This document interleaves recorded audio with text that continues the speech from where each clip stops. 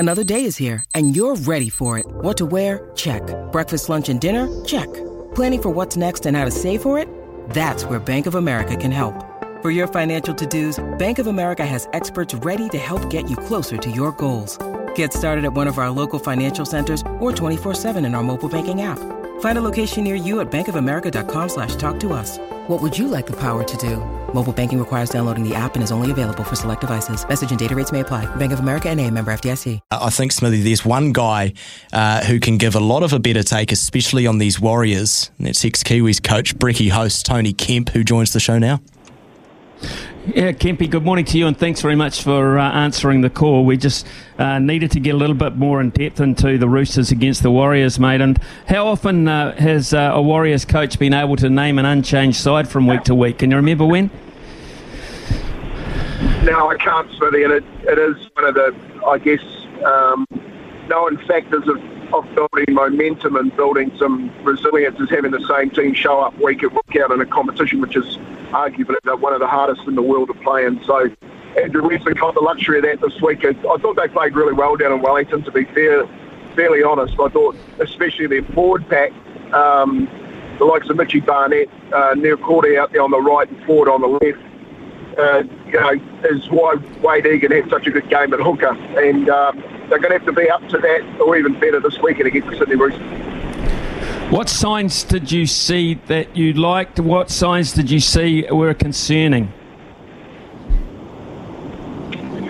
I'll take the latter first. I think the concerning part of it was the end of the sets, the kicking game. It was a bit rusty still. Sean got himself in a position. He had a couple of wobbly kicks. He should know a lot better than that. Been around for 200 odd games in the NRL. So I'd say Andrew Webster would have worked on that this week, and hopefully we'll see a better end to the sets of the six this week. But one of the better parts of the game for me that really stood out was the way that they rolled down the pitch quite easily with the forward pack that they had.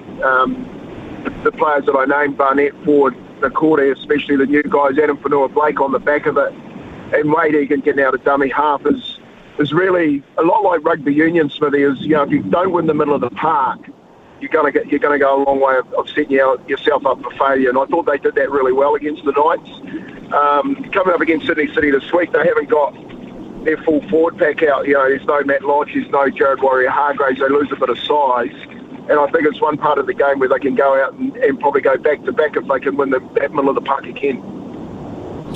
Where are the dangers then from the Roosters' point of view? Well, Joey Manu comes back. That's the biggest danger. You add him to any backline. He'd be in the top three players in the world at the moment, Smithy, Joey Manu, and Jason Desco will be looking at bounce back. They had a pretty scratchy trial series in their first up game.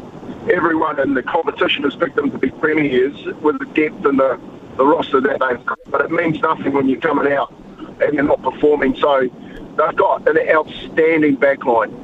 Walker and Carey in the halves. You got good centres in young Joseph Suwali and Joey Manu and Tupou on the wing with Tedesco. It's an international backline. So if they can't stop their forward pack, look for their backline to be unleashed. And it's pretty simple for the Warriors. They have to show up physically and stop the forward pack of the Sydney City Roosters to have any chance. I'm going to run through another couple of games, and from a punter's point of view, I'd love to hear your thoughts, Kempy. Tonight, Eels Sharks. Yeah, game of the round, really. No Nico Hines again. Parramatta, they couldn't get the job done last week. I don't think they're the same without having Reid Marnie over the hooking spot, and of course they lost both their edges of Papali'i and Neil Cordy to West Tigers and the Warriors, respectively. They just don't look the same. And I think, it's got to be a battle. The Sharks need to win, the Parramatta Eels need to win. It's always a fantastic game, that one. But I'm picking the Parramatta Eels to get it in a close one. Okay, Broncos Cowboys as well. That's the late game tonight. Yeah, game of the round. Definitely I guess the battle of the Queenslanders. I've got North Queensland finishing in my top 3 this year. I think they look probably the better side in the competition last week when they jumped out to an 18-point lead, even though they only won by 1 point. They showed signs of the consistency and having the same team to pick week in, week out for the second year in a running time pain. So the Broncos beating Penrith down there, no one does that in the last 2 years, and the Broncos went out and showed it. You know, if they can do that week in, week out, they'll be a force again this year. So I think I'm going to go with the Cowboys. I just think they've got a little bit more experience than the Broncos at the moment, but I wouldn't be writing the Broncos off. And just finally, Kempy, and thanks again for standing in for us. Could the Dolphins make it 2 in a row at home? I think they can.